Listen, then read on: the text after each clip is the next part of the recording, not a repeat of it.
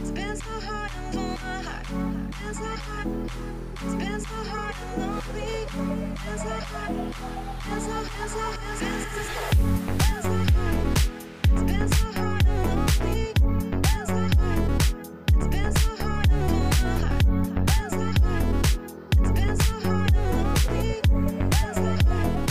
It's been so hard and lonely. So welcome guys, welcome to the Brand Identity Design Business Podcast. We appreciate your patience, and my name is Jason. I'm your host. I'm a self-taught brand identity designer myself. That's why I named the show right after my profession. So we are currently doing this interesting series, which I call the dark side of entrepreneurship.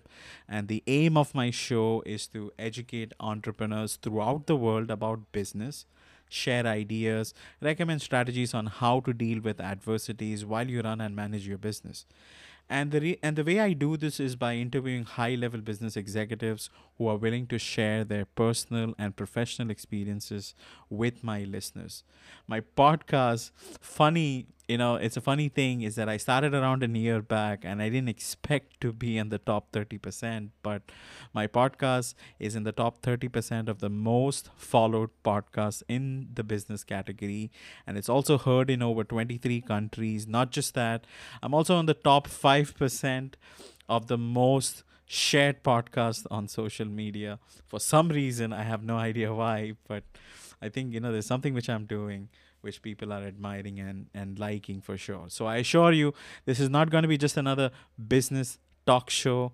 We will be injecting a healthy dose of humor and personality to this mix, and you'll be learning a lot about entrepreneurship. So sit back, relax, get ready to laugh and learn with us. I would like to take a moment, and I wanted to actually acknowledge what is happening around the world, especially in Syria and in Turkey. I'm sure many of you may have actually gone through the news about the death tolls have crossed around 8,300 due to the earthquake. So I've been following this I follow the British Red Cross non-profit association, and according to the insights and highlights which they have given us, it shows that there were two earthquakes. One was a magnitude of 7.5, and the first one was for 7.8, and the second one was for 7.5 magnitude. And it has caused catastrophe or huge amount of damage in Syria as well as in Turkey. So my heart goes out to those who have been affected by this devastating earthquake in Turkey and Syria. The loss of life and destruction is absolutely unimaginable. And we are sending our condolences to all those who have lost their loved ones. Our thoughts and prayers are also with the rescue workers and volunteers who are working tirelessly in these challenging climatic conditions, not only to save lives, but also to help the injured and those who are in need. So as a team, my business and my team and my podcast, and I'm sure my listeners also, we hope to stand in solidarity with the communities affected and who are committed to doing what we can to support this relief fund. You can actually show support by donating to the British Red Cross Association. There's a QR code you will see right in front of my screen. If you're watching us on YouTube or LinkedIn, feel free to scan this code and you can donate directly to the British Red Cross, who is doing humongous things to show support. If you're on the audio version of this broadcast, that's Spotify, Google, Apple, or even on LinkedIn or Twitter, you should be able to find this under the event notes. So I don't want to take too much of your time. Let's actually deep dive into this conversation because I'm really excited for what we're going to discuss with Sarah. So today's topic is navigating the endless sea of critics with Dr. Sarah Glova. And thank you so much for joining us for this engaging and informative podcast. We will discuss challenges of entrepreneurship and the importance of developing strategies for success in the face of an endless sea of critics. Dr. Sarah will share her personal experiences and insights on how to handle criticism, negative feedback in this business world. So let me actually give you a quick heads up on who Dr. Sarah is, because you need to know who the person I'm interviewing. Dr. Sarah is the CEO of an award-winning e-learning media firm. It's called as Reify Media. Dr. Sarah, I have not butchered the name, right? Is Reify Media? Awesome, awesome. So Reify Media, and she has spoken from California directly to Qatar on topics ranging from business and entrepreneurship, on tech trends, smart city initiatives. Uh, Reify Media is also an award winning firm as a recipient of both gold winner and bronze as well from Horizon Interactive Awards, and a leader in diversity award from the Triangle Business Journal. Also, Sarah was also honored with the Paul Harris Fellow recognition by the Rotary International for her work on a children's book called Swayer's Holiday Express Adventure, and on the Holiday Express sponsor partnership.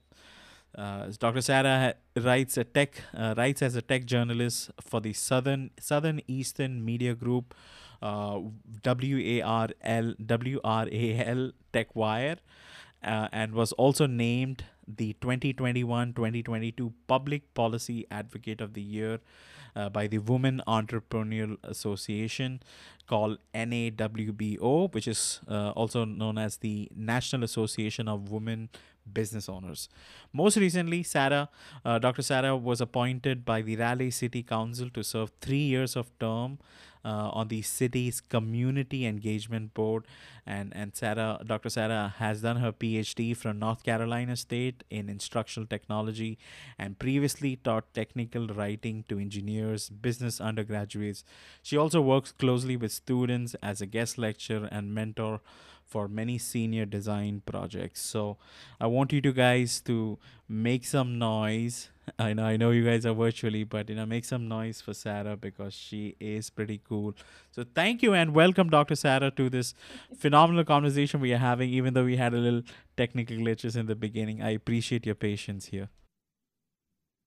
Oh gosh, no, thank you so much, Jason. And can I just stop you though, because you just did this lovely introduction and that was so nice. But I just want to flip it back to you for a second, if that's okay. I'm so impressed with your work, and I know you've heard me say this before, but I just really admire what you've done. You've celebrated this 1 year anniversary of your podcast that you've started. It's just watching you be so successful with that has been really fun.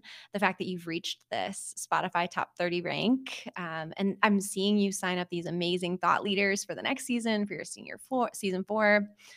I also want to just call out behind the scenes. You have done so much to prepare me for this conversation. We've thought really carefully about this topic and what we want to talk about.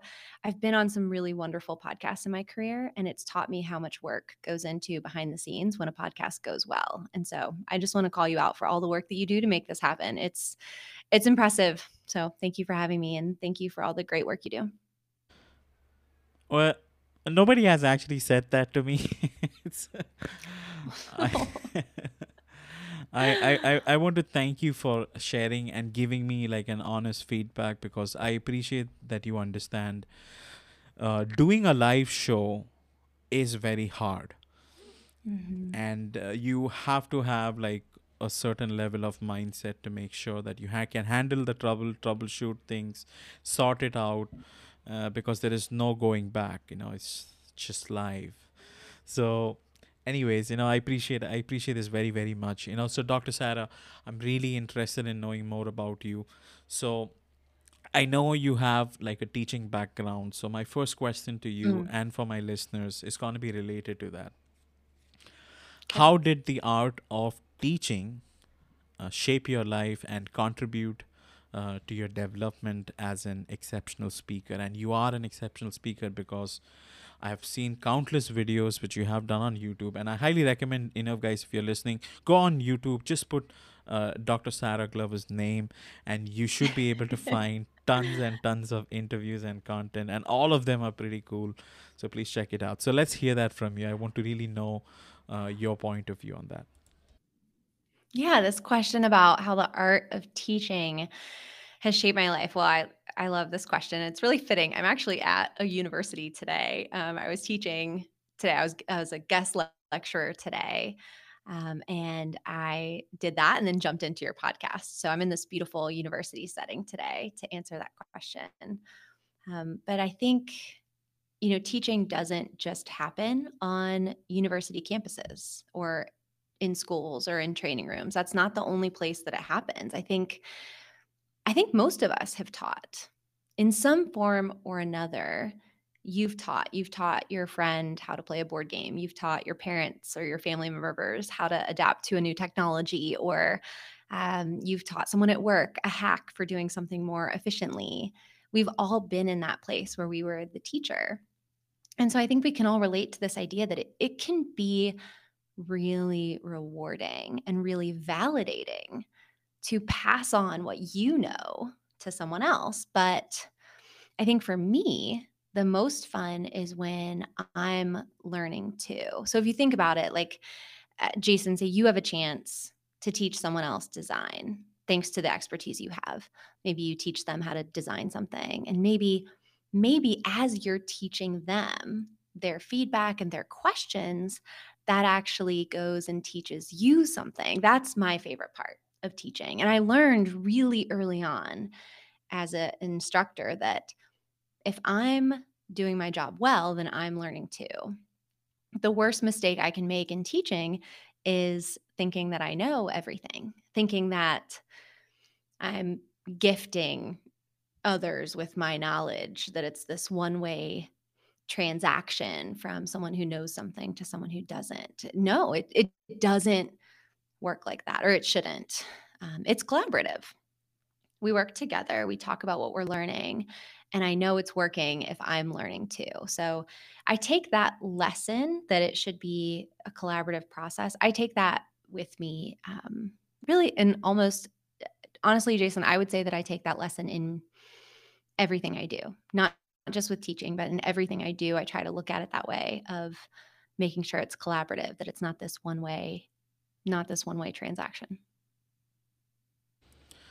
It is definitely not a one way transaction for sure. I totally agree with you on that front. And yeah, but I see the thing is, not everybody has the skill set of teaching. Like I know how to, like, I'm like a sponge. I know how to suck things in and apply things for myself, Mm. but I would not be in a position to actually teach and educate others. No matter how much I try, I don't think everybody fits that bill, right? I don't fall under that category of Mm. teaching. So, so my question was, my follow up to that question on what you said is that if I'm just a sponge and I just soak things in and I don't give it out, do you think I can be Yeah. like a good speaker such as yourself? Do you think there is a probability for me? Absolutely. I love that you asked this follow-up question, Jason. Thank you so much for it, because I do think that you can be a teacher. I do not think that you're just a sponge. I think that the way that our society treats folks who teach and who speak, we kind of put them on this pedestal and we talk about it in a way of like, oh, this person is a really good speaker. And then I will hear people say all the time, oh, I'm just not a good speaker. I'm not good at speaking. And I think what we have to remember is it's not a personality trait. It is something that anyone can learn. It's a skill just like anything else. And I genuinely believe that with everything I have. Now, I'm not saying that it's not easier for some folks, or that some folks might be born with certain talents that make it easier. But I genuinely believe that anyone can become a good speaker. And I think we make a mistake when we say that only certain personalities can speak. I think our society rewards people who are really who have big personalities and who can kind of come out on stage and be these like big personality presenters and like capture a room. But I have to tell you, some of the best speakers that I've seen in my lifetime are actually folks who are quiet and very thoughtful about what they say. Some of my favorite speakers don't use slides, they don't use any kind of visual aids. They're able, because they're really passionate about the content, to capture the audience's attention. So, what I would say back to you is I think anyone who has a good story to tell or a good experience to share, or anyone who's learned some certain information that others might find helpful, anyone can be a good speaker or teacher. The key is switching your focus onto the audience. So instead of thinking, what do I want to say? How do I want to say it? How do I want to sound? Do I have the personality for this? It's who can I help with this information that I have? And how can I organize it in a way that they can understand it and remember it? And as soon as you start doing that, you become one of the top speakers. Just that shift in your attention over to the audience, you can become a top speaker. I appreciate you sharing that. I'm gonna pay close attention to myself and see how things progress ahead in my career as a speaker. Uh, but that was mind blowing. So thank you so much, Dr. Sarah, for sharing that. So I know why people are here. So thank you so much for all the 9 listeners listening to us live on LinkedIn. I have no idea how many people are watching us on video stream, but thank you for the love and support. So let's deep dive into this conversation about criticism. So how can businesses use criticism as a catalyst for let's say problem solving or innovation? And the second part of that question would be, so it's like a two-part question. So my second part of that question would be, can criticism be a positive change for businesses, and if so, how can business owners leverage it to their advantage? If you get what I'm trying to say. Two-part questions. Maybe we can address one thing Yeah, at a time. absolutely. Yeah, these are great questions, and I love a two-part question. So we can take it one part at a time. So maybe what I'll address first is this question of, can businesses use criticism and turn that criticism into opportunity, which is a great question. I'm also hearing you in that second part kind of ask how, like the practicality of how business owners can do that. But we'll get to that. Let's do the first part. So, can businesses use criticism? Can they turn that into opportunities? And I think the answer, of course, is yes, but it's not quite that simple. So, okay, let's do a simple exercise. Let's say somebody leaves you or your business a negative review online. Right? They leave you like a 1-star review. They say your service wasn't good. That would be some negative feedback. If you look at that as an opportunity, then you might try to investigate that customer's experience, learn what went wrong, and try to improve.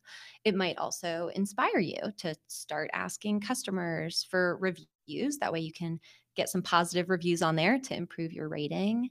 That might lead you to more feedback. You could definitely learn. So that's an example of, sure, good things can come out of that criticism. But, and this is a big but, I think it often really depends on how the criticism is shared. And I think it depends on whether the business owner has the resources to deal with that criticism. And I say business owner, but if it's not the entrepreneur who's getting that feedback, maybe you're a team member within an organization, then it depends on the resources you have as a team member to deal with that criticism. And we can dive into that more. I'd love to dive into this idea of, when should we give criticism? When is it appropriate? How can people use the resources they have to deal with criticism? But to stay with your question, I want to get to this part of how the practicality of how business owners can turn criticism into an opportunity. And for me, it's this idea of thinking about your work as practice.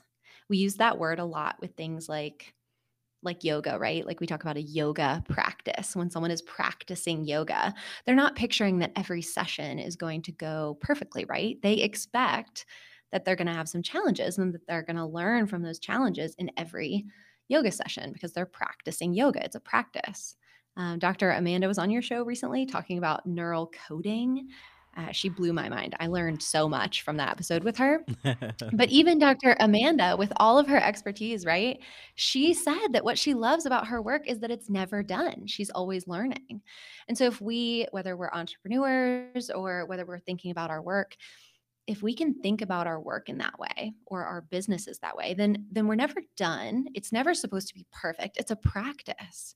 We're not supposed to be perfect. We're supposed to be learning. And so in that way, all criticism is an opportunity, because if we're practicing, then that criticism is an opportunity for us to say, oh, wow, thank you for drawing my attention to that. I'll look at that. I'll see where there's room for improvement. Now, I mentioned it really depends on how the criticism is shared and whether the person involved has the resources to be able to address that. So we can talk more about that. But Or we should. overall, to answer your question, it's yes. Yeah. I love your answer, and I think it makes total sense, because you have to really be sure that you have the capacity, resources, threshold to handle these criticism. And if there is criticism which has been given, you need to evaluate, uh, how you can deal with it. And I like the Yeah. fact which you said, that it's all about practice. If there is an opportunity there, so if you shift the focus, not really worrying too much about the impact it caused, the criticism, look for what is the opportunity which is out there, and what is that, you or I can do, to make it work for you, or Yeah. have some sort of improvement. So that makes total sense. So I welcome you to explore further. If you want to deep dive, into, you know give us further insights, I'm okay with that too. We can take a pause on the Okay. question.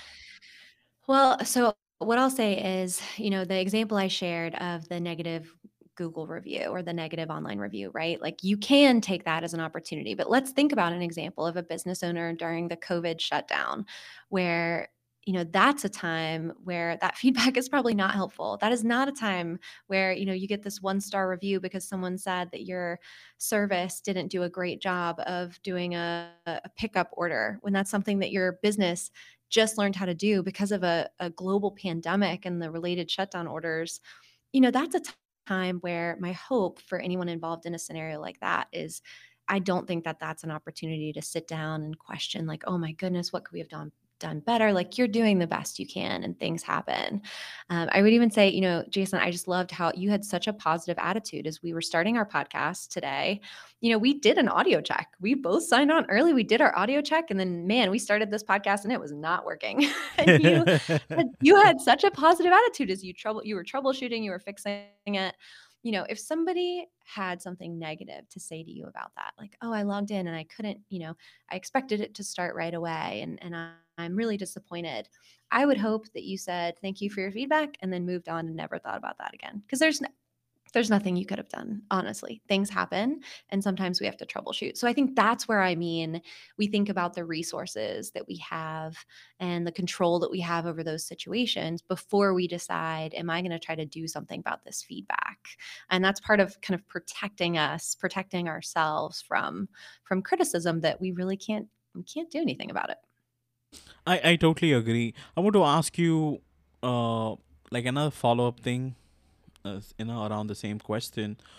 Have you observed when clients try to blackmail you with a negative review? Like, I don't know if anybody has come across that situation, but I had many clients blackmailing me for free shit. Like, Yes. so in that case, what would be your reaction? I just want to know your opinion. Like, what would you do? I'm gonna give you a negative review if you don't do this for free, whatever. I kind of want to flip it on you and ask you what you've done in these situations, because all I'll say back to you is this happens all the time. I think it's incredibly awful, but this happens all the time. And all I can say is, if this happens to you, you try to get as much as that in writing as you can, because then if that person does do a negative review, you can kind of prove, like, they told me that they blackmailed me and said that they were going to do this. And most sites will then remove their review. But how have you dealt with this? I said piss off. Like, like, I didn't do much of an Yep. explanation. I Yep. said piss off. Like, I don't really care like what you put through. Like, your one review is not gonna damage my business. Like, I have built a Yeah. reputation. I have worked hard to build my business up from the past 3 to 4 years.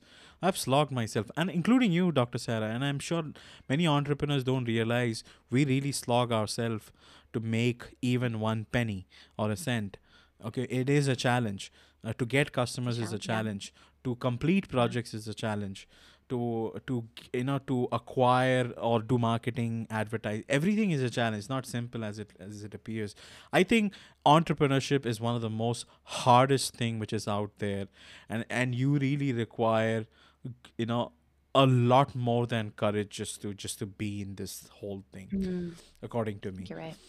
Okay, so Yeah. let's ask. I love your response. Yeah. I think that's great. And at the end of the day, I think we both said the same thing, which is, like, the answer is not, oh, you're going to post a negative review if I don't do what you want. Okay, I'll do what you want. Like neither of us went there, because at the end of the day, I mean, that wouldn't be the avenue that I would suggest. I'm not going to say always or never. I don't like advice that's either always do this or never do this. But overall, I think we both said the same thing. Like you got to do what's best for you. And you have to trust that if you're working really hard and you're sticking to your values and you're working with clients the best that you can, then the good is going to outweigh the bad in your reputation. Absolutely.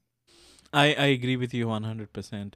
So, my next question to you is that how can individuals and companies develop, I always get confused how to pronounce that word, develop a thick skin, Yeah. okay, Okay. Yeah. when it comes to handling criticism, and what benefit does it bring? And I'm really interested in knowing about this thick skin because many people, there are a lot of videos, tons of content out there ask you, to be like a dinosaur, be like a rhinoceros, like develop that kind of skin that you don't care shit. But sometimes people would take it to an extreme level. Maybe people are genuinely saying things to help you improve, but you have this thick skin and it doesn't affect you, like it is like a sheet. Oh, So I I don't love know, this. let's hear your thought Yeah. on this. I'm so glad that you asked this question, and I can't thank you enough for phrasing it in the way that you did. Because I have heard all my life that to be successful in entrepreneurship, or really even just in business, that I needed to develop a thick skin or a thicker skin. But the problem is that just for me personally, I've never been able to grow one. My skin is my skin. So what does that mean for me? For a long time, I thought that it meant that I wasn't supposed to be an entrepreneur, and that if I couldn't figure out how to get a thick skin, and I was trying. I mean, I was trying and trying to grow a thick skin, to develop a shield where I wouldn't feel other people's judgments. But it's not me. I'm someone who wears my heart on my sleeve. I've always been that way. Um, and for a while, I thought that I was at least afraid that maybe meant that I didn't have I'm not built to be an entrepreneur, that I don't have what it takes. And one night I was at an event and one of my mentors actually told me that I needed to be more of a shark. And I remember I had just like such a reaction to that feedback. I actually got quite upset. That is really And interesting. So could you explain yeah, what did what when he said be a shark? Okay, yeah. are you referring to like those venture capitalists out there on Shark Tank videos, or is this something else? Like I'm really interested in knowing what kind of shark Yeah. he wanted you to become. I think you're exactly right. I think he was picturing like the Shark Tank vibe, right? Of like the VCs, like be a bit more vicious, be tougher. At the time, he was kind of complaining that he didn't feel like entrepreneurs in our ecosystem where I live were hungry enough, that they weren't ruthless enough. And um, I remember he said that. He said that I needed to be more of a shark, and I got upset. And my first thought was, you know what? There are enough freaking sharks. I remember thinking, like, there are enough sharks. There are enough sharks in entrepreneurship. There's a whole sea of sharks in entrepreneurship. And that just means that around here, all problems are going to be solved with teeth. And I'm not a shark. I want to be who I am, and I want to be an entrepreneur. I want both of those things to be true. I want to be who I am. I don't want to be a shark. I want to be who I am, and I want to be an entrepreneur. And I just felt like talking to him, I was like, you can't tell me that I have to grow teeth in order to do the kind of work that I want to do. And I still believe this. I think that there is room for me in entrepreneurship. And honestly, I think entrepreneurs are on this planet to solve big challenges. They're the ones who are going to help us figure out climate change and sustainability and healthcare and world hunger. Entrepreneurs are the innovators who are going to help us solve these problems. So we need entrepreneurs who aren't just solving problems with teeth. We need all kinds of brains working on these problems. I don't have a problem with sharks. I think that people who can grind really hard. I mean, I respect that. I'm not saying it's bad to be a shark. I'm saying it's bad to tell everyone to be a shark in order to be an entrepreneur. So to answer your question about thick skin, I think the best thing we can do, honestly, as entrepreneurs is find people who we trust, people who we respect, and make sure that we're opening up spaces for those people to give us feedback. So I don't think we have to develop thicker skin. I think we have to be more intentional about who we listen to. And maybe some people would say, well, that's thicker skin to tune out the voices of people you don't want to listen to. I don't think of it that way. For me, I've been an entrepreneur for over 10 years now. I think that my business and my work are successful and impactful. And I never could have done it by changing myself into a shark. I did it by finding a community that supports me, the real me, who I am, and what my goals are. And those are the people that I listen to. This is incredible. So I want to ask you a follow-up question. At some point, people take things way too seriously and they become obsessed with their idea.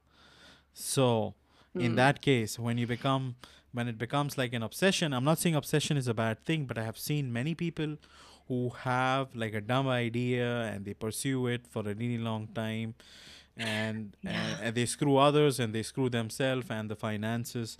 So what would be your advice on that? Like, be a shark or have like a Yeah. thick skin. I think they have like extra layer of thick skin because do you think it's they have their defenses up maybe because of a trauma, maybe something which they had in their childhood? Is that the reason why they may have like an extra layer of thick skin?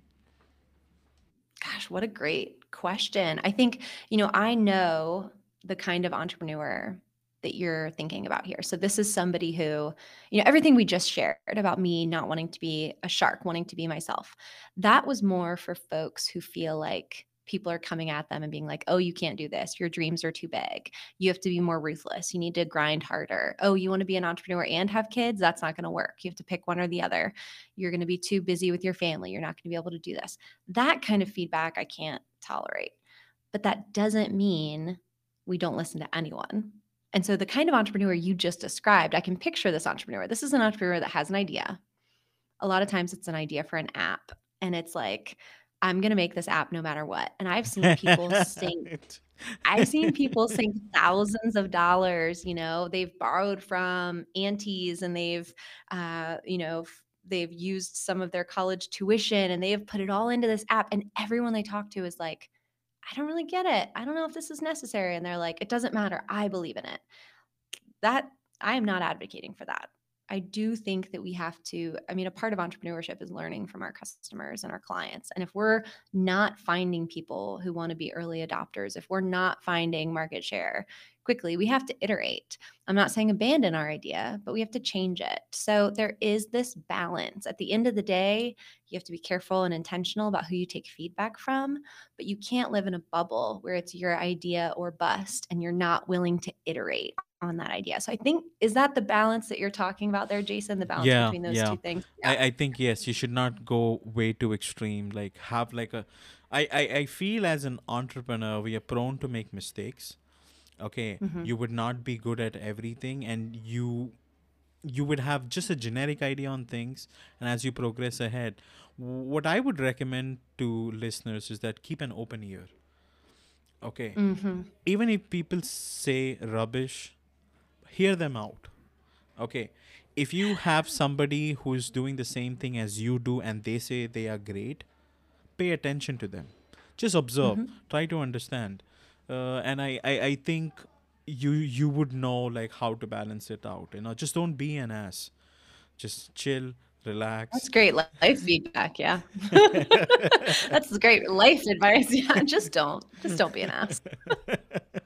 All right, and my next question. Okay, my next question is really inspired by the video which I watched. Okay, there was, failure really help you to save your business. So this is actually a video. I would highly Oh, yeah. recommend you guys to watch this on YouTube. Failure helped me to save my business. So my question is, how can businesses create supportive environment that allow employees to develop resilience in the face of criticism? And one of the reason I'm actually bringing up the video part with you is because there was a point in your life, Dr. Sarah, somebody told you and engraved in your head that if if you want your business to succeed, you need to have a lot of manpower. You need to have a lot of employees. The number of Yeah. employees in your business equate to the success level of your business, which is totally not true. Okay, why don't you take us It's back through totally not time, share a bit of true. that, and help us, decode this question. Yeah, you're exactly right. So you've done your homework. You saw my video on that. I had an opportunity to do a talk on how failure saved my business, and one of the biggest failures for me was I internalized this feedback exactly as you said, that in order to be a successful entrepreneur, you had to be growing your team, and the number of employees you had was equal to how successful you were. And so, in that, I made a lot of mistakes. And in the end, I had to, I reached a breaking point. And after that, I had to lay off an entire employee team of really good people, and that really shook my understanding of who I was to my core. I mean, I wasn't sure I'd ever again believe that I could be someone who was capable of building good things. And I've actually talked about this quite a bit because I think I've said that exact sentence a few times, especially in the last couple of years. And the reason is we just have to talk about failure more. And I was so ashamed of the failure and honestly embarrassed, especially because it affected others, that it took me a long time to get to a place where I felt like I believed in my ability to be an entrepreneur again. And it's something that I still struggle with. But if I hadn't made that change, which all of that happened around 2018. Can you imagine if I kept going, kept trying to scale in a way that wasn't working, kept that employee team, and then the pandemic shutdown had happened? I mean, my business changed incredibly in the course of a few months with big ups and then big downs and then big ups again. I would not have been able to sustain an employee team. So if I hadn't made that change in 2018, I would have had to make those changes during a pandemic, during a time where it would have been a lot harder for those wonderful people that I worked with to find other options for themselves. And so I'm very grateful. I couldn't see it at the time, but that failure saved my business, and it probably also helped a lot of other people as well. And so, my biggest message to groups is to be aware that failure is not a four-letter word. Failure is not the F word. And if you find yourself talking about it that way or feeling shame about it, that is probably a signal that you need a community of support to help you look at what you're internalizing as shameful failure, to help you look at that in a different way, to help you understand that you're just making the best choices that you have, and falling down doesn't mean that you can't get up. I also want to bring up something here because you mentioned, how do we support our employees with this? Yeah, yeah. I was about to So, ask you the same thing because when yeah. all these things are happening as entrepreneurs, Mhm. usually we are occupied with too many things. We want to bring cash flow and revenue. All right. It would be next to impossible to keep a track of, what is the mental health of your employee, what's happening and running in Mm. their mind. They are the ones who are actually facing your clients. Facing the Mhm. first level of engagement is happening there. So if Yep. they were to deal with criticism, internal or Mhm. external, both, what kind of support system would you recommend? Yeah, that's such a great question. I think you're exactly right. As entrepreneurs, it is really hard to take care of people because as entrepreneurs, we're often already kind of struggling. And I would say this isn't just true for entrepreneurs, really, anyone in a leadership position. You have a lot on your plate. And so it can be hard to take care of others. And I think there have been some folks on your podcast who have talked a lot about burnout and how important it is to kind of take care of yourself so that you can take care of others. But what I'll say in specific in this specific conversation of criticism, what leaders and entrepreneurs can do is they can try to establish a sense of psychological safety for the folks who are working on their teams. That way, if those team members experience criticism when they're working with customers, they're in this really healthy place where they can be curious. Okay, I'm hearing that you didn't have a great experience. Can you help me understand what happened? How would you like us to fix it? I think that employees are able to go there and to remain curious if they have a sense of psychological safety on their teams. And I'm not the first person, of course, who's talked about this, but the way that I research it is I look at feedback. And so if you told me, Jason, that you were hoping to help your employees with this, I would look at feedback and I would say, well, how are you currently offering feedback to your employees? Do they know that when they come to you, they can tell you about their failures and that you'll work with them and be collaborative with them? That will make them more comfortable in telling you when they've failed so that you can brainstorm as a team on how to fix things, and that's much healthier. Something else I would share with you as a leader is I would share a piece of research. It's one of my favorite pieces of research. It shows that the act of asking for feedback or advice can lower our confidence. So by just asking you for advice, my confidence actually takes a dip. So if I said to you, Jason, I'm thinking about starting a podcast, but I'm really nervous. Can you give me some feedback? This is my podcast idea. The act of asking you that has just lowered my confidence. So the secret I would tell you as a leader is one of the best things you can do is in the first thing that you do is you address that person's confidence, and you do that by flipping it back to them. So you might say to me, "Oh, Sarah, that's so interesting that you're thinking about starting a podcast. I think that could be really cool. Why don't you tell me? Tell me more about your idea first. I want to hear more about that." If I have an employee come to me and they say, "I'm really struggling with this client. They want to push up the deadline. I'm not sure if we can do it." Then I'll say, "Okay, I hear you. We can talk about that.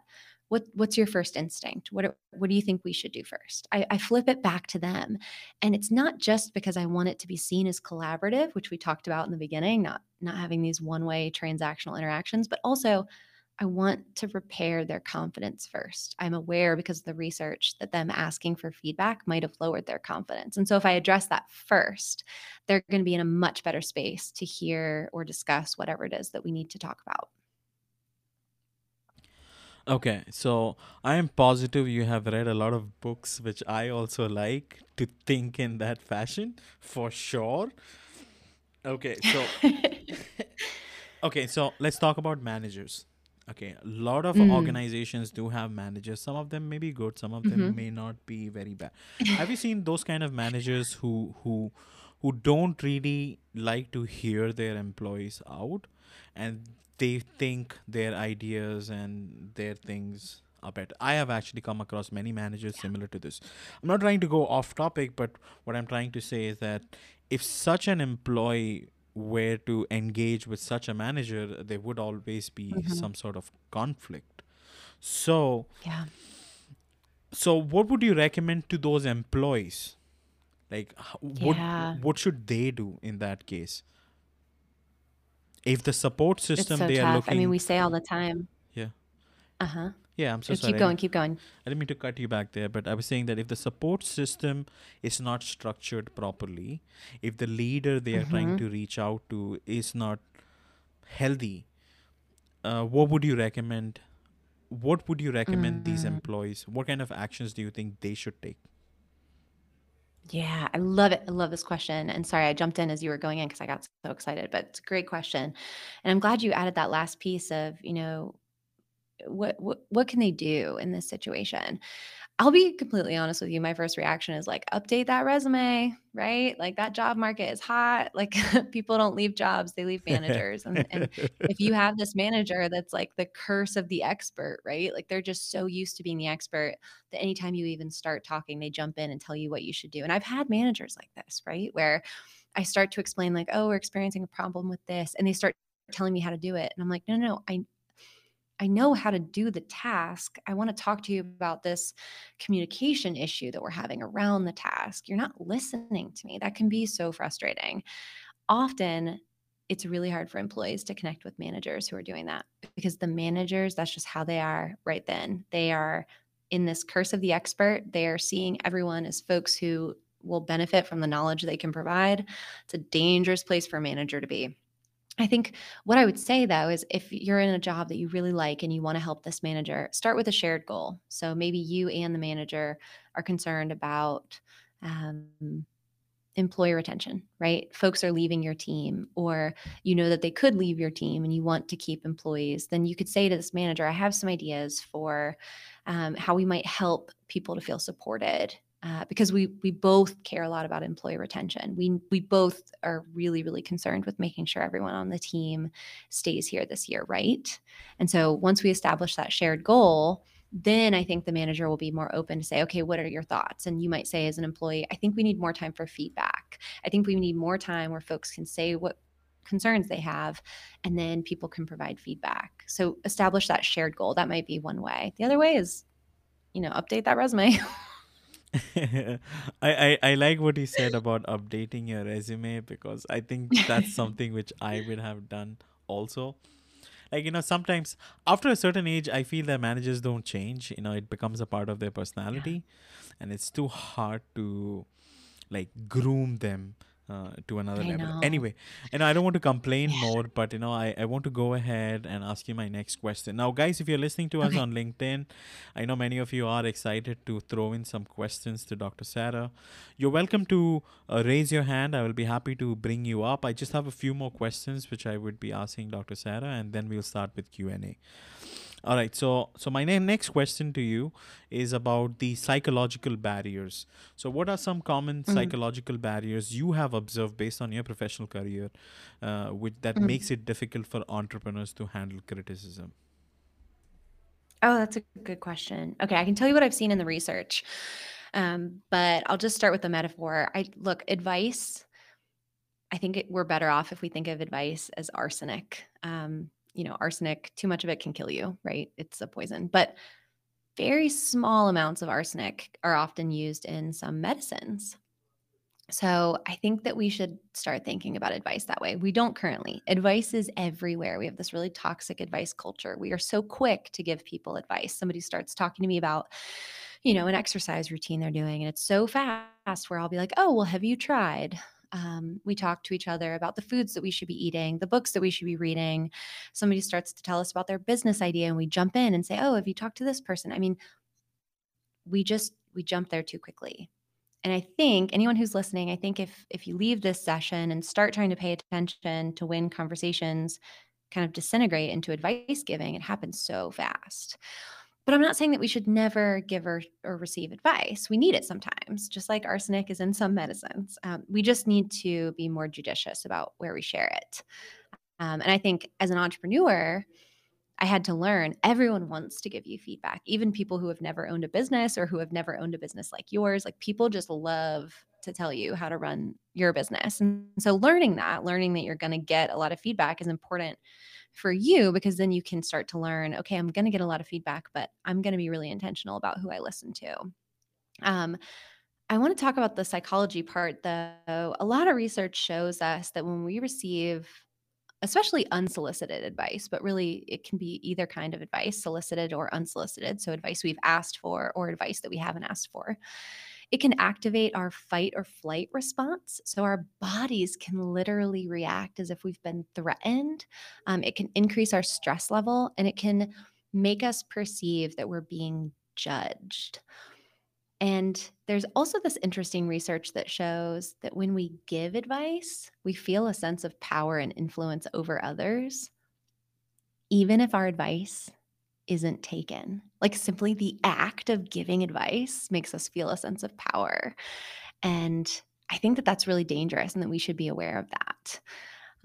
So, knowing the psychology behind it, some action items. One, it's to remember that it could be the best advice in the world.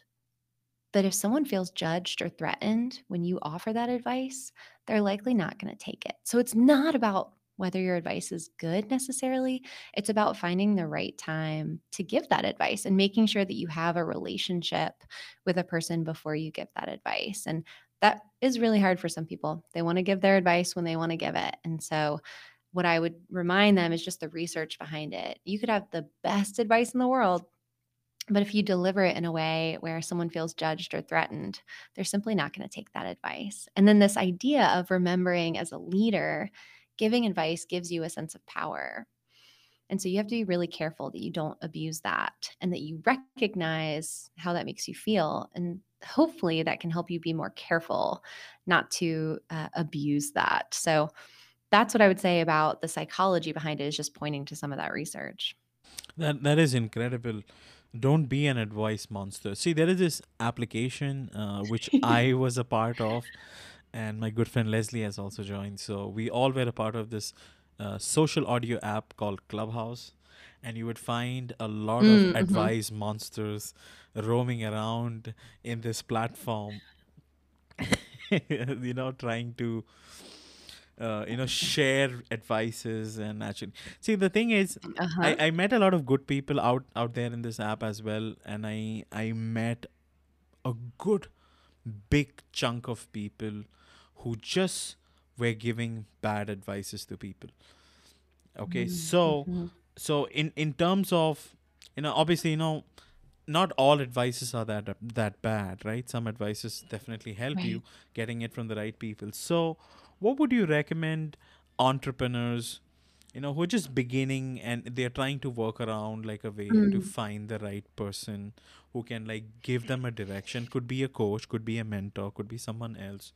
What would Mhm. you recommend for those kind of individuals? What kind of path would they should take, or what other things they should look out Yeah. for? I can tell you what worked for me. I went and found people who had businesses or lifestyles. Okay. So, businesses is in the kind of business that I have, or lifestyle is in they were an entrepreneur and a mom. I went and found people who had the businesses and the lifestyle that I was hoping to have, and I asked them who their coaches and mentors were. And that has been my most successful way of finding the right people, because you know how it is. And I know you've seen this too, Jason. I mean, there are just so many coaches out there right now. It's a really growing industry. We're seeing more and more folks who have been successful in business retiring, and those folks are often going to volunteer with groups that, become mentors and give advice to younger business owners. But I think in both of those growing spaces, there are people who are eager to be seen as experts and who do get a sense of power from giving advice to others. And there's nothing wrong with that necessarily, but that does mean for a younger entrepreneur, it is easy to find somebody who has advice that might be good for someone else, but it's not good for you. And because you're so new and you're starting out, it's hard to know when someone is giving advice that's good advice, but it's not for you. When I started my business, I had people giving me really good advice about how to develop a 5-year business plan. That was not good advice for me. That is not how my brain works. And I was spinning my wheels working on this business plan that I was never going to use, because I'm somebody that truly has to learn by practicing and iterating. When I wanted to start my first newsletter, I just started it and it didn't go well at first. But every time I sent on an issue, I learned from it. And eventually it got to a really, really amazing place. If someone had told me to just do a business plan until I had a perfect idea of a newsletter, I just never would have had a newsletter. That doesn't mean I'm telling you that you don't need a business plan. What I'm telling you is that until you get to where you've learned a lot about yourself and how you work well, there's a lot of good advice out there that might not be a good fit for you. So, finding people who have the kind of business that you have, or who seem to work in a similar way that you work, or who have the kind of life constraints. And I say constraints, I mean, my kids aren't a constraint, but there are real barriers to the number of resources that I can offer my business that I have to consider. Find people who are in that same soup that you're in and ask who helped them and start there. That's practically some good advice which you have shared, Dr. Sarah. I appreciate this very, very much. So let's deep dive into just a few more questions, and I see a lot of people who have joined: Leslie, Dave, and Chris. Chris, you're welcome to ask questions. Stay on stage if you like. So my next question is about how can companies use data and metrics to track the Mm. impact of criticism to make an informed decision about how to respond. Now, this is my personal favorite question because is there a way how you can track this? Is there a way how you can measure criticism? Yeah. What a great question. I'm afraid, Jason, you're not going to like my answer. You'll have to tell me what you think of my answer after, since you said it was your favorite question. But with this idea of data, there's this kind of thought in business, right? That's what's measured is what can be improved, right? There's a big focus right now on collecting data, on understanding our metrics. I think metrics are important, but I am so aware that they can steer us wrong. I have a beautiful example for this. So, you mentioned in the beginning, I've had an e learning company now for over 10 years. And there was a time where I got a call from, it was like a call center, and they wanted to do training on a certain product because they felt like when anybody called in to talk about that product, the folks who worked at the call center were like forwarding that call to other people. They weren't handling this call about this certain product.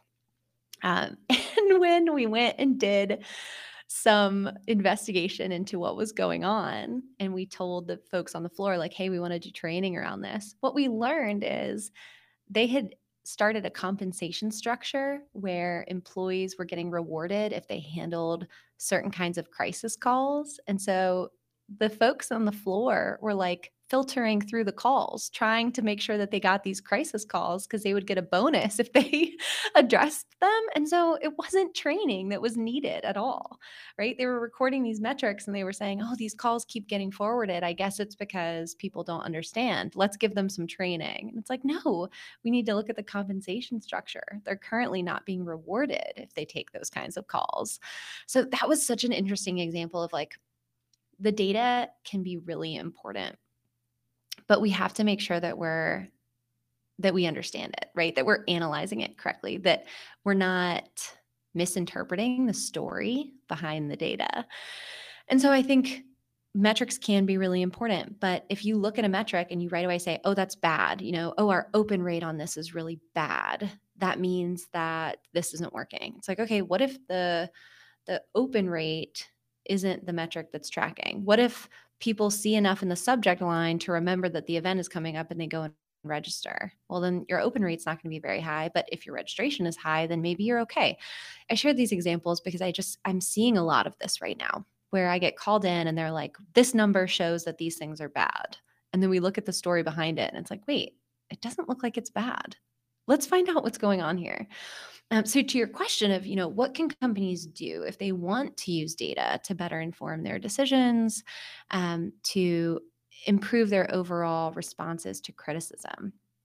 I think having spaces where your organization talks about criticism and looks at the follow-up. So when a negative review is received, how do we follow up?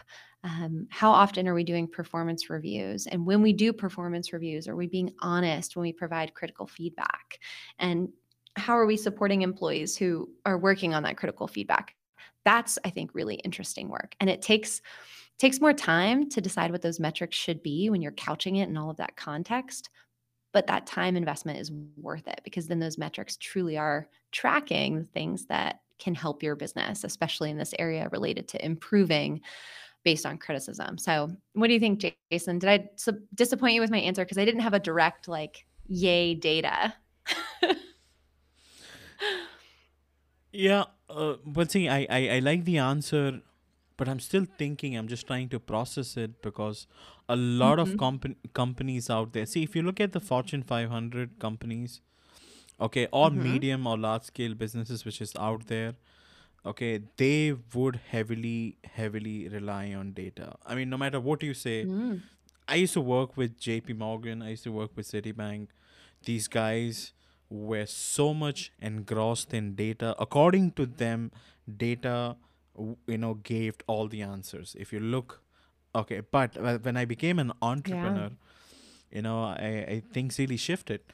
Okay, when I actually made my website, okay, my design website, okay, when I was throwing things around, nobody used to actually visit my website, but I still used to get inquiries. And I had no idea why. I had all the analytical IDs and all those things, funny stuff all set up. And I had no idea how they were reaching out.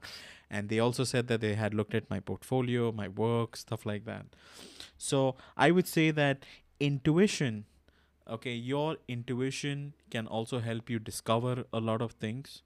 And Yeah. and you should not totally ignore data. I think it's a very good metrics. You should evaluate it and just check and be reasonable. Like keep an open mind and Yeah, keep an there open it mind is. that you are gonna screw this at some point. It would not match. Okay, so be ready. And if that happens, okay, this is plan B, like something on those lines. But I loved your answer and I appreciate you sharing it.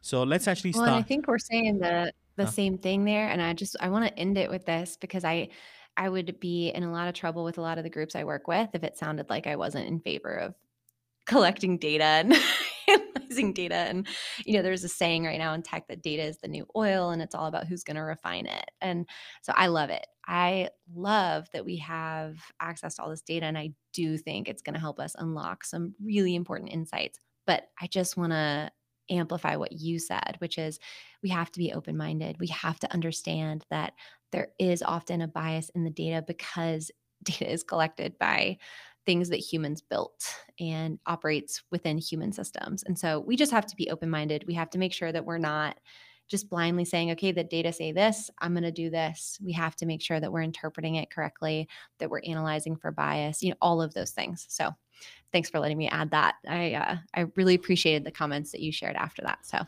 good discussion. Oh, absolutely. Thank you so much for that. So I'm gonna quickly go ahead and give a shout out to my sponsor before we start Q&A with the audience. So I'm gonna play this audio track.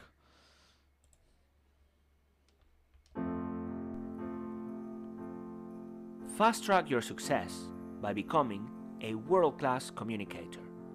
My name is Jose Ucar. I'm a communication and public speaking coach and the founder of the World Class Communicator program. If you pay close attention to the best communicators and most influential leaders out there, you will notice that they all have three things in common: a winning mindset, communication one-to-one skills, and public speaking. This is precisely how this online training course is laid out. The knowledge I provide in this training will enable you, amongst other things, to talk your way up the business ladder, become the influential leader people look up to, grow your personal brand and your business, deliver memorable and persuasive presentations, create enriching and long-lasting relationships, and much more. So, what do you say? Are you ready to become a world-class communicator? Join us today using this very special 75% off coupon. Just go to worldclass-communicator.com and enter Jason, all in capital letters, JAISON. And I look forward to meeting you very soon. Okay, lovely. Thank you so much, Jose, for sponsoring the show. I do make a small commission whenever you make that purchase. Remember, it's not going to cost you anything extra. That's how we fund the podcast. It's expensive to actually produce these shows. There is a cost of around $100 to $150 odd dollars per episode. It costs me to produce this whole thing. So anything which helps me to compensate that cost, I love it. So, and I only allow my guests to promote or be a sponsor on my podcast. I don't do outside promotions. Just letting you know. So, Dr. Sarah, thank you so much. I want to welcome some of my close friends and new individuals who have joined this conversation. So, I want to start off with Chris. Chris, thank you so much. He's on LinkedIn audio on my mobile phone. So, Chris, I want to first of all thank you for helping us to do that sound check once we started to go Yeah, live. thank you, Chris. And do you have a question for Sarah, Dr. Sarah, or is there anything you'd like to contribute to this conversation? Well, first and foremost, Jason and Sarah, thank you so much for allowing me to be here, and I'm so humbled and honored that I could be able to help you out today. This one comes from for me about navigating the endless sea of critics. This is what I see when it comes to this dynamic of criticism. Maybe we can actually do it in this kind of dynamic. Maybe we can get it to a point that we have conversations that are rooted in curiosity, and that curiosity that we choose over clash, and maybe see that conversation as a climbing wall, with that changing perspective in mind, to then get to the really common purpose that we all seek and be rooted in it and understand that. And then it's almost like I share with people every day, Jason and Sarah and everyone. Maybe if I can see what you see, and then you can see what I see, then we can all see what we should all see. Now, granted, we're not going to see eye to eye in every single thing, but what we can do is foster that environment to such an extent. The best question that I truly believe that we should ask is it's literally it's twofolded. Number one, Why? Why do you see it this way? Why do you think it this way? What's your thoughts about this and everything like that? But even when it comes into an organization dynamic or even a conversation or in any other aspect of your life, this is the other question I think is the best question to ask, not only of ourselves, but of each other. It's not what you do, what you do, what you do. It's who are you? And once we understand that from that perspective, then our criticism can lead not only to clarity, but it could lead into collaboration that will lead into a community and everything in between. Because again, we choose something far more significant and far more insightful and maybe far more inviting because everyone has a place there within. And if you allow those people to be in that place within that space, then they not only know in their heart of hearts that they are feeling like they're wanted and needed, and they have a place that they say, this is not only my home, but this is our home. And you can create it in such a way that it's not only a family that you work with, but it's also the same family that you live in when you think about it, because the community dynamic crosses both spectrums. Because when you look at it, we're one and the same to such that degree, but also what makes us so unique is our differences. And I will go to this great quote from Star Wars, and I end it here. And I'd like to connect with each and every single one with you, and especially with you, Sarah, and Jason as well, to talk about this and so much more. So here's my take with this great quote: embrace others for their differences, for that which makes you whole. I'll say that again. Embrace others for their differences, for that which makes you whole. Because if we can embrace people on a whole scale, I actually believe what's called human development, it's going to embrace not only the dynamics of personal development, but it's also going to embrace the dynamics of business development. We can not only become whole ourselves, but we can become more wholer because we're allowing that wholeness come from those very people that we work with each and every single day. Hmm. Wow, thank you for that, Chris. I was just thinking about that Star Wars quote because that's something that we have been watching with our kids. And so that got me thinking about how this relates also to really to parenting and something that I try to do as a parent is to stay really curious. It can be so easy to make assumptions when, your kids aren't listening or they're doing something you told them not to. And, for me, jumping in and saying, why are you doing that? Let's come on, be a good listener, do this. That's usually when I'm coming from a place of frustration. Maybe I'm tired. And so I really try to be in a place of curiosity and saying, like, what's going on here? And there have been so many times where, my kid was doing something and I assumed they were doing something wrong and that they weren't listening. And then I asked, and it was like, oh, well, I was having trouble tying my shoe. And so that's why I didn't put it on. Or, oh, I found this in my pocket and, it's my brother's. And so I was going to give it to him instead of coming to the car like you asked. There are just times where being in that curious space. And that has been such a humbling lesson as a parent that I have taken into the workplace. We make assumptions about why people are doing something. Oh, this person must not like me. They did this. They must not think I'm good at my job. They said this. When, that's our story. That's the story we're telling ourselves. And that's a recent podcast episode of yours as well, Jason, where you had someone on here talking about the stories we tell ourselves. And so I think being in that place of curiosity that Chris mentioned is just so important. So thanks for that opportunity to share feedback on a guest comment. Jason, that was great. Awesome. Awesome. So, Chris, would you like to ask a follow-up question before we move on to Leslie?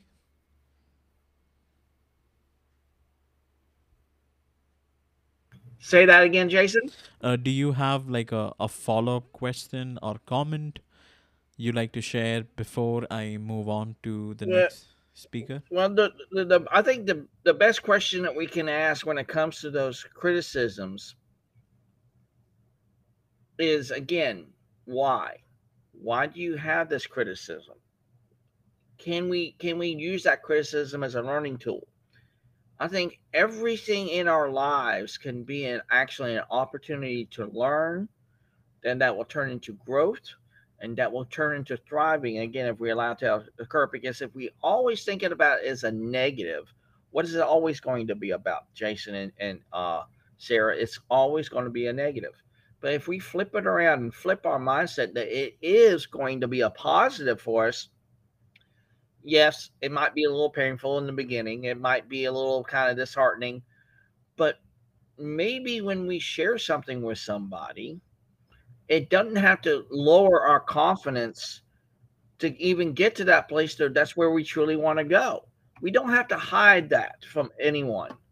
And I truly believe if you share something with somebody, and not only do you do a place from sharing it, but also you're actually wanting to know more. And yes, sometimes we might use a little criticism in there, but that's when that curiosity can set in. And the replacement of that criticism is to ask why. And then once we get down deep into how do we build this out? How do we make it better?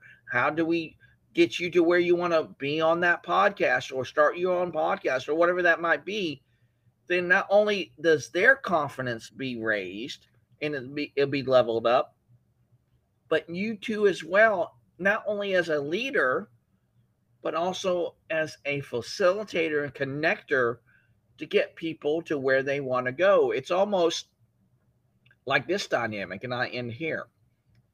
Leaders not only lead, but also they create more leaders in context. And also, with that being said, those leaders even create more followers in context. When that happens, and you help others build those field of dreams for them, they will in turn help build yours. Great conversation. Like I said, Jason, Sarah, I'd love to have a great one on one with each and every single one of you. And let's talk more. And I love this conversation. Have a great, wonderful Wednesday. Make it your day. And let's talk soon. Awesome, Chris. I appreciate this very, very much. Dr. Sarah, would you like to share something before we move on?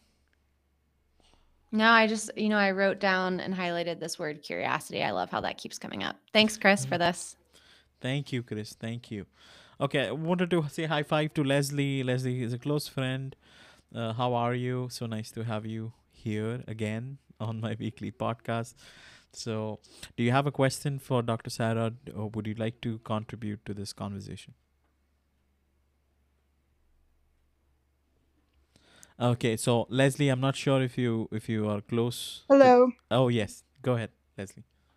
Sorry about that. I am multitasking. I am tacking up my horse to ride today in this beautiful weather. It's in the 50s, which is balmy in Wow. Pennsylvania and wonderful. That is my downtime. I'm actually going to do Reiki on her after I ride her. So that's another, as Jason says, woo woo thing. But no, realistically, first of all, thank you for such a wonderful job with all of your having speakers on and just watching you grow and evolve, Jason. I'm so proud of you. You know that. And Jason and I go back, and we have just been each other's cheerleaders through just trying to shift gears when things don't work and try other things to really, maintain our dignity and also following that passion and that drive. And what resonated with you, and I'll just quickly share because then I have to head out and I will listen, is what you said about um, having like a shark or thick skin. But for me, I feel like that thick skin, I look at it another way. When you start gaining that wisdom and you get that drive of really listening to what you want to do, because there's so many different offshoots, right? And avenues to get from one point to another when you're Yes. driving and you put your GPS in. And that's the way I look at what I'm doing and how, as I grow and evolve, it is so clear for me that I'm just going to go with that baton to be gracious and yet to know that that thick skin is when you feel that empowerment and you don't question everything and you don't have that fear and you keep walking with your head up high. So that's all I wanted to share with you. And thank you. Thank you for being a guest. And thank Wow, you, everybody, Leslie. for being here. Ugh. No, thank you for that comment. That was so beautiful. And Jason, I loved the way that she reframed that. And I think, the way that Leslie frames that, it's like, okay, I do want that. I want a thick skin. I think what she's done so beautifully is usually when we talk about having a thick skin, it's this idea of somebody who can almost like bully their way out of other people's feedback or criticisms, right? And kind of say like, "Oh no, I'm tough. I don't have to. That doesn't bother me." But what Leslie has framed it as is more this beautiful like, I can let this pass because I have a North Star that I'm following. And so, I see this, I hear this, but I know it's not for me. So it doesn't affect me because I'm going this way. And all the experiences that I have given me the wisdom to be able to say I'm going this way. And so when she frames a thicker skin that way, it's so different from that almost tough guy approach that I would hear growing up as something that I Have needed given to me the embody wisdom to be to be able to successful. say I'm And the way that she frames it, I think is really powerful because I think that's something that anybody, whether you're described as someone who's sensitive or wears their heart on the sleeve, I mean, anybody can develop that kind of wisdom and that kind of confidence in following their North Star over time. So that was just really beautiful. Thank you. Lovely, lovely. So thank you so much, for joining the conversation, Leslie. I want to welcome Dave Furia, to this conversation. So I see that you are new. I want to let you know that this conversation is being recorded. By being on stage, you're giving me consent to move ahead with this recording and use it for my podcast or other marketing plans which I have. So, if you do you have do you have a question or do you have a comment with this conversation we're having? Dave, please flash your mic if you're available. All right, so we have a silent Dave. All right, let's move on He's to. offering silent support today. All right, so let's go ahead with Thomas, all the way from Australia. He's a regular listener. So thank you, Thomas, for your patience. Do you have a question or would you like to contribute to this conversation? Hi, Jason. Hi, Dr. Sarah. I hope you're well. I came on late because I woke up, and I woke up because it's early here. But I did listen to the last 20 minutes, and in particular the comments and kind of statements that Chris Berryman and Leslie mentioned, and I'd just like to endorse kind of both of them. And yeah, just say, especially on Chris's side, that the word curious and curiosity. I think I've become very curious over the last 12 months, and I think sometimes I get into trouble for asking too many questions, and I think sometimes I get into trouble with my wife, who says I have VD, which is short for verbal diarrhea. But the thing is, like, if you don't ask the question, you don't find out. And so what I've found is by asking sometimes the tough question, you get kind of so much back in the conversation or in the interaction or whatever it is. And that's what I've found. It's increased the level of engagement and the level of communication that I've experienced. And yeah, I just look, I won't say anything else, but I just think it's a kind of a nice tool, if you like, to have. And yeah, it's certainly, Yeah. I've found the last year has been a year of kind of enlightenment in conversation. So that's pretty much it. Thanks, Dr. Sarah. That's really beautiful, Thomas. And thanks for waking up with us. I love that. I think that what you just said about curiosity being a tool is so powerful because I think when we're in a space where someone is either offering us negative criticism, they're giving us negative feedback, they're angry, or we're feeling frustrated because of something, anytime where there's that anger or that kind of conflict communication, curiosity can be such a great tool. And remembering even if you're feeling angry or someone else is feeling angry, that you can turn to curiosity as a tool, it can be so powerful. And I found for me, when I'm in spaces where there is this conflict communication, if I use curiosity as a tool, it's almost like it deflates the balloon a little bit. So if you picture this balloon that's like holding anger and frustration, by just recognizing, I see that you're really frustrated. Can you help me understand what is it that's frustrating you the most about this? Okay, what are you hoping to get from this conversation? What is it that you're feeling like I'm not understanding? Asking those curious questions, even if I'm feeling some of those conflict emotions too, it just deflates that balloon so much, and that makes the conversation a lot easier. So love this idea of curiosity as a tool, and I think that's a great thing to talk about whenever we're talking about conflict communication. And just one other thing, I think from Jason's question, it sounded like you've got kids who are quite young. I'm guessing maybe 8 or 10, maybe. But I I do. have I have one. a 9-year-old and a 2.5-year-old. Okay, so under double digits. But I've got one son who is double digits, who's sweet 16, and in about 8 years you'll realise you'll go through what I'm going through, and that is it's hard.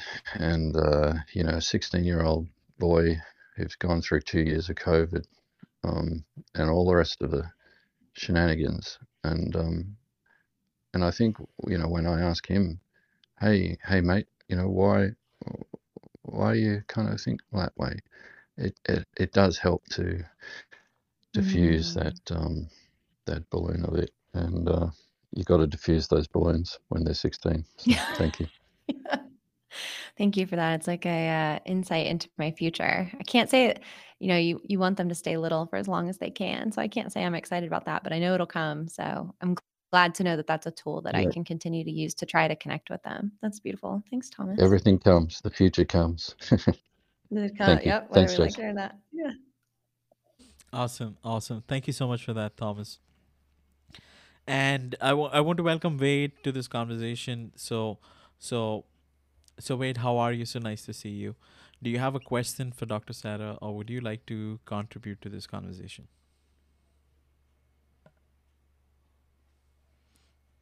Wade, please unmute yourself.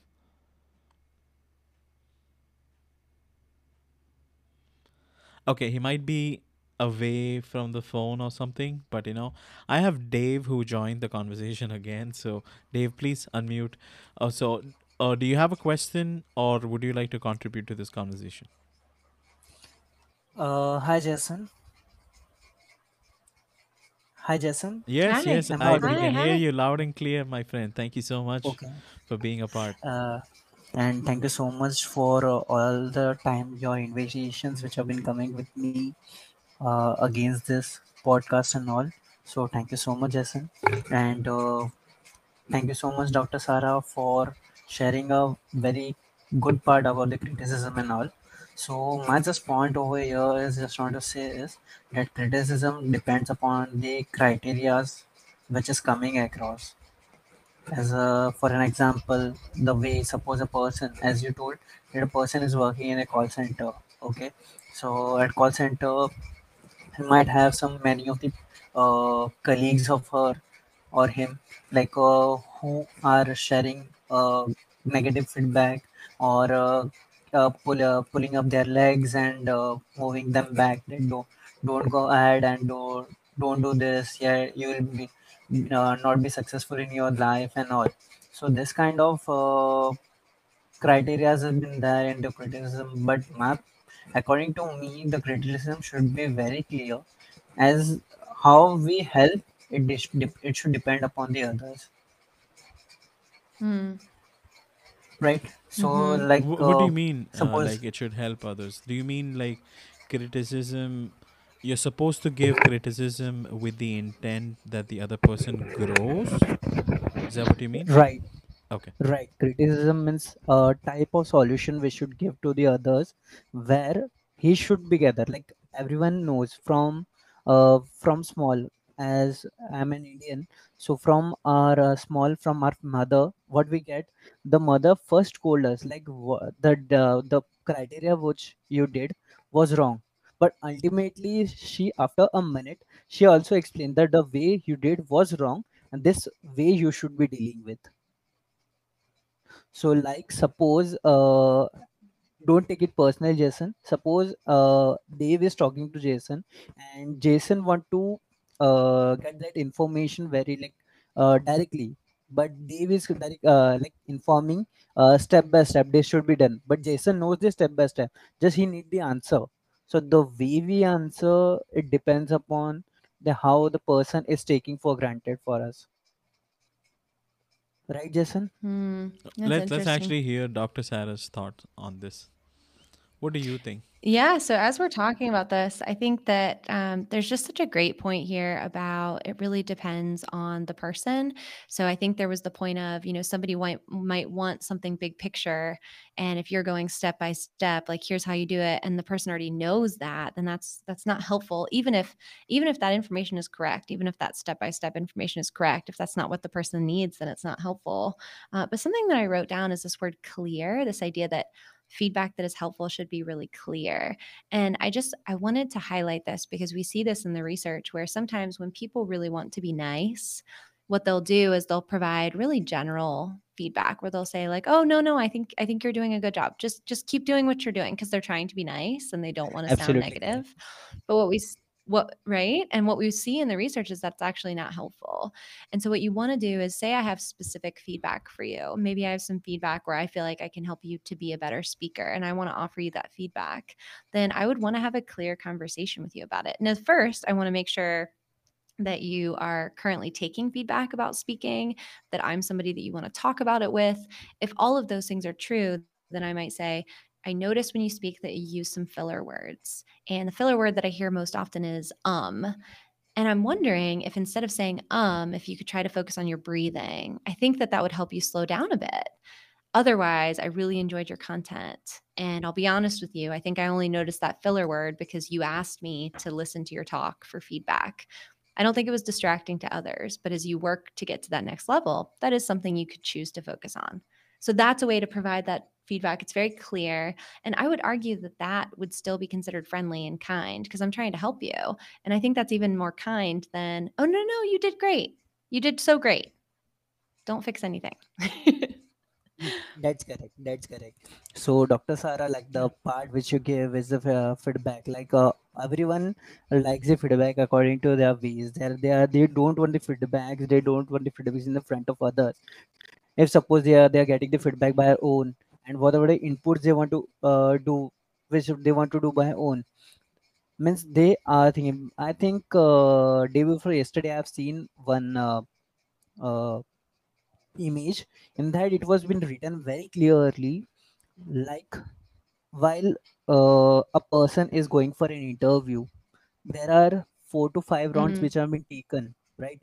So for that purpose, why the person is going out of the company and looking for some other opportunities, so why is there any Mhm. single round being taken for themselves? Is it necessary or not, Jason sir? Yeah, so let me make sure I understand your question. Are you saying that during those rounds of feedback in an interview that the person could try to use one of those rounds to share their own feedback on the interview process? Right, Or what am I missing about there? the right. Uh, like I would like to rephrase it. While getting an interview, while getting into a company, the company takes 4 to 5 rounds of interview, right? So after that, while the person is going out of the company, there should be a 1 round of interview. What about the company he got to know and what he learned from the company? Mm, Is it not mhm. important? I think if I'm interviewing for a role, I want to make sure that I'm also making it clear to the company that I've done my research and that I've learned this about the company. And maybe after those rounds of interviews, I would hope that the company would ask me what it was like interviewing with them and what I learned about them. I think that's a great place to learn for feedback. And, Jason, that's kind of interesting. We didn't talk about this today, but just the current war for talent and the way that it's going on with trying to hire employees, that's a difference maker where companies can start asking for critical feedback about what it's like for folks who interview with them. So that's an interesting idea. Right, it's an interesting idea. Why? Because after I also done a research on it, and I found that it is really very important for not for a smaller organization, for every organization it has been important, even in India as well. So what are the Mm-hmm. other organizations? What they do? They do just take the documentation, do the process. They are not even bothered about the candidate or the employee who has worked, was he's learned good things, or what rumors is going to spread outside of the organization. Mm-hmm. So don't even they think about it. So Mm-hmm. like overall this kind of like pulling and the criticism, this kind of generates from inside itself. So the HR or the interviewer or the organization member, the senior person, should do this kind of research and all. So which can help, and which can Mm-hmm. as you said in the beginning, I remember that while conversation, everybody doesn't like the conversation directly, right? You told that you are providing me the suggestion, you're providing me the feedback, you should be doing this. Suppose a mother is scolding to his son Yeah. that you Um. should be Um. doing this. Yeah. I'm so sorry, Dave. I didn't mean to interrupt. The flow of this conversation, No problem, but Jason. I want to be very respectful with Dr. Sarah's time. How about let's actually take this offline, and we can discuss and dissect this a little further. Okay. I want to end. Is that okay with you, brother? Is that No, okay? no problem, Jason. Okay. I'm so sorry. I didn't expect Thanks the. for all your questions, Dave. Yeah, we could keep talking about that all day, but Jason, you're right. I didn't have an eye on the time. We got to keep this conversation moving. Dave, Yeah. thank you for bringing up those points and kind of extending us there. Absolutely, absolutely. So, Dr. Sarah, let's wrap this conversation up because I know we just have a few minutes. How can people reach out to you for your expertise? Can you give us a synopsis of what your expertise lies? Like professionally, what does your business offer, and how can Hmm. people reach out to you? And if there is any events, promotion, or anything, speaking engagements which are currently happening, which you like us to be aware of. Hmm. That is a great question. Thank you for asking it. So, the best way for folks to reach out to me is through LinkedIn or email. You can find more information about the talks that I give at sarahglova.com. And I would say that for organizations who are thinking about bringing a speaker in, if you're interested in a speaker who can make some of these professional development topics come to life, whether it's communication skills or a blueprint for innovative teams, or whether you're hoping to talk about this idea of how to give feedback in your organizations or to have a culture that is okay with giving and receiving feedback and that does that with good intention, those are all topics I'd love to bring to your organization. So, checking out my website to learn more and then connecting with me on email or LinkedIn would be fantastic. And then the company that I have is focused on e-learning and online training. So for companies or organizations who are putting their training online, those are the kinds of projects that we work on. So Jason, thank you for that opportunity to share that. I've really enjoyed the opportunity to talk about this topic specifically about critical feedback and what to do with it. If anyone wants to continue this conversation, I'm happy to. As Jason mentioned, I've talked about it a couple times online, so I can send some more resources if that's helpful. Absolutely, absolutely, and thank you so much, Dr. Sarah. According to me, this has been such a phenomenal interview because I grasped so many interesting things and I have learned so many interesting things. In fact, eye-opening things from this conversation. It clarified a lot of doubts which I personally Mm, had. So thank you so much for your love to hear expertise that. and your knowledge on this front. I'll be wrapping up the show. So, Dr. Sarah, I'm completely okay if you have to leave the stream. I just have a few announcements to make. I thank you again for being here. That was very, very generous and kind of you, even though we had the technical glitches. But thank you. You were kind. No, you were great. Thank you for getting it all kicked off well, and you figured it out on the spot, which I think speaks to your expertise. So, this was so much fun. Thank you for the opportunity to talk about a topic that I care so much about. And just know that I am going to continue cheering you on. I love what you're working on. I think it makes sense that you have a lot of followers on this topic because you're bringing these real conversations to life with some people who I know I've loved to hear from in your past episodes. So, thank you, Jason. Absolutely, absolutely. Please reach out to Sarah, Dr. Sarah Glova at sarahglova.com, glova.com. I have it on the event notes or the show description just in case. So I'm going to be making a few other announcements. Thank you, Dr. Sarah. Okay, so the announcement which I'm going to be making is about the next week's show. So next week we're going to be having a very interesting topic. The topic is going to be how to actually make a movie.